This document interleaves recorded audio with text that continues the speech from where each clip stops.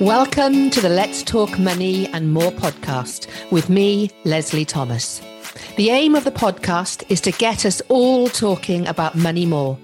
Talking about money is still considered to be a taboo. We don't talk about money enough. Women don't talk about money enough, and that needs to stop. In this podcast, my guests and I talk about money, mindset, and how to turn around limiting beliefs, allowing you to develop a healthy, wealthy money mindset.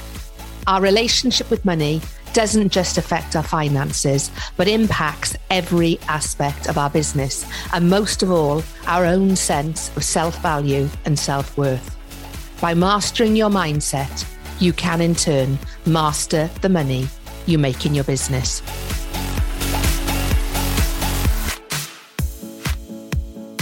Welcome to the latest episode 104.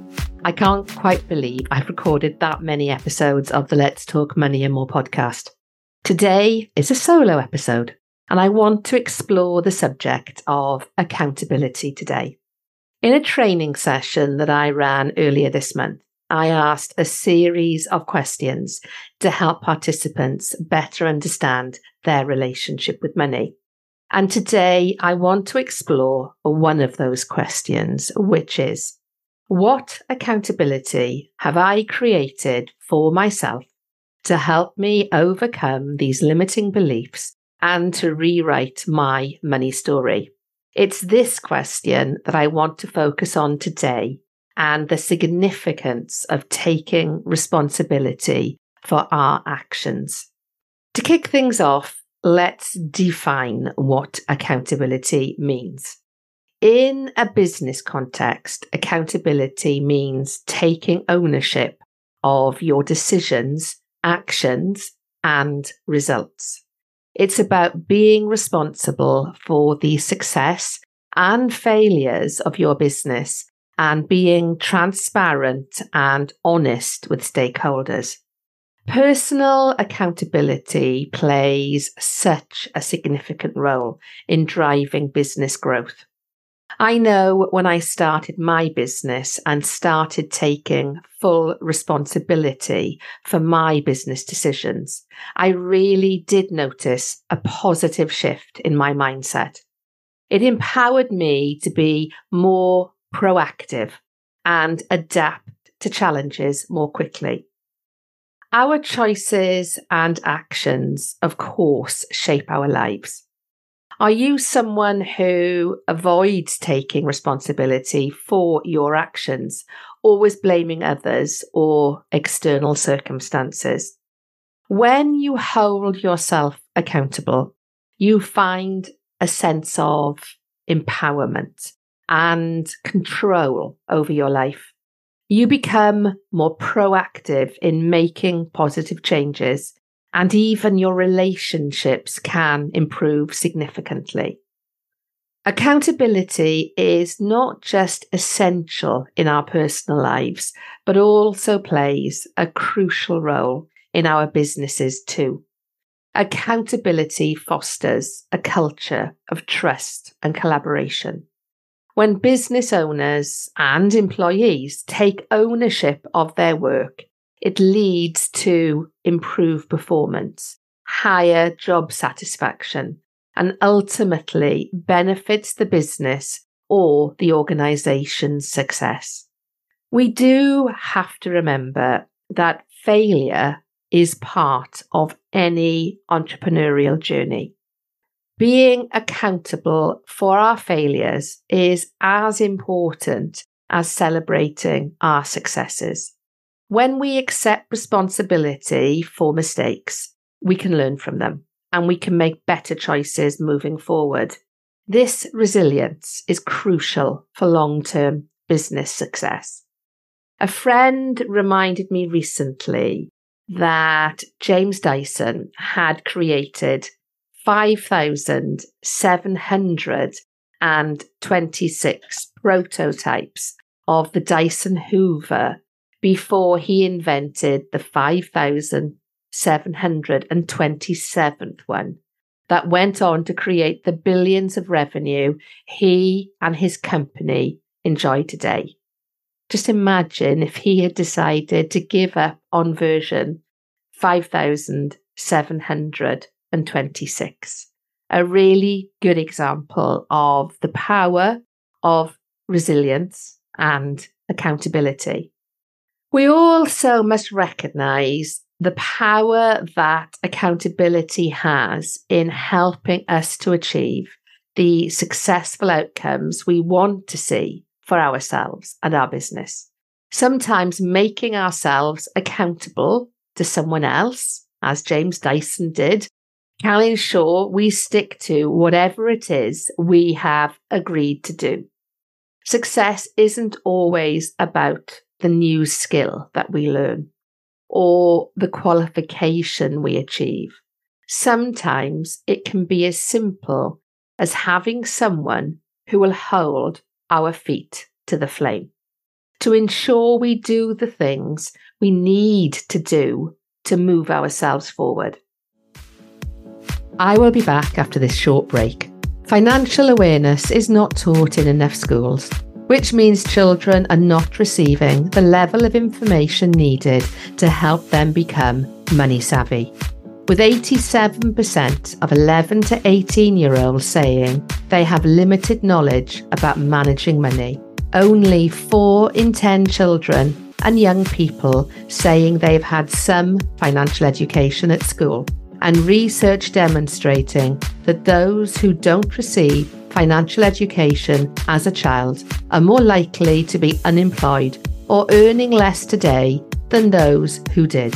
This is why I have developed the Money and Mindset Made Simple for Teenagers online self-paced program to help our children to empower their knowledge of and relationship with money. As a parent, you want to equip your children with the essential life skills to allow them to thrive in today's fast-moving world. So go to the show notes to access full details for the program. If you are a school or institute that would like to use the program under license, then reach out directly to me via email, leslie@themoneyconfidenceacademy.com. Now let's return to the show. Very often, we do actually know what we need to do, but reasons or possibly excuses get in the way, such as lack of focus on the right things because maybe we don't enjoy what we know we need to do, despite knowing it needs to be done. Resisting getting out of our comfort zone, preferring to stick with the tried and tested, even if that doesn't work as well for us as it once did. Procrastination and wasting too much time on the stuff we like, avoiding the things we don't, or not feeling the right level of motivation or being a starter and not a finisher. And I know I have had to learn to be a finisher. I've started over the years many things, got bored, and then moved on to the next thing. And that's not served me well. So I've proactively had to create accountability and personal commitment to be a finisher as well. So let me give you a good example of what I am talking about here. Over the last few years, I have put on more weight than I am happy with. I know how to lose weight, eat less, move more. And this method does work for me. But I used to start my latest health drive on a Monday and interest would have waned by a Thursday. So after 3 or 4 years of this very similar pattern, I was no further forward. Earlier this year, I took on a health coach and committed to putting in place a new, healthier regime that supported my goals. This simple act of speaking with her regularly, having to record my progress, to be able to ask the questions as they came up, and simply having someone to bounce ideas off, to learn from, and someone to keep me accountable and celebrate my successes. This has resulted at the time of recording in me losing circa a stone in weight and going down a dress size. The mindset shift, because I made a commitment to myself in terms of my health, feelings of well-being, and the financial investment, has meant I have seen more progress in a few short months working with her than compared to many years of trying to do it for myself.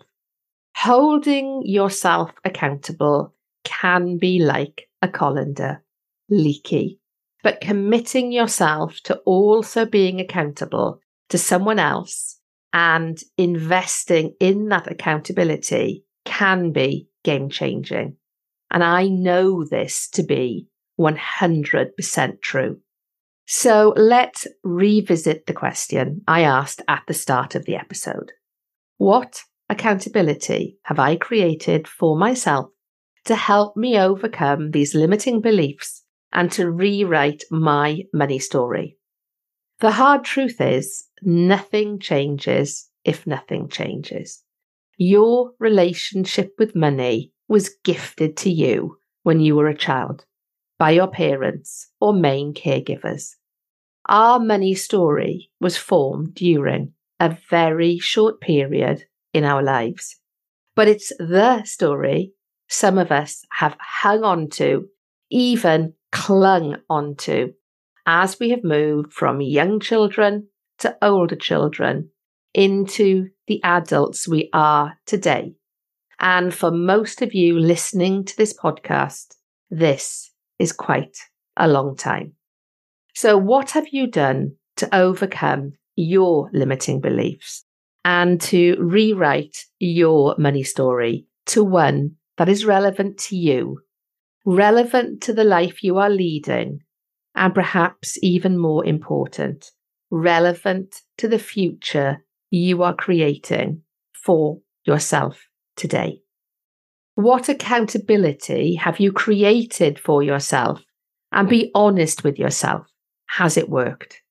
If it hasn't worked, is it now perhaps time to take a look at what form of accountability will work for you and how you can go about creating it? This could be an accountability buddy.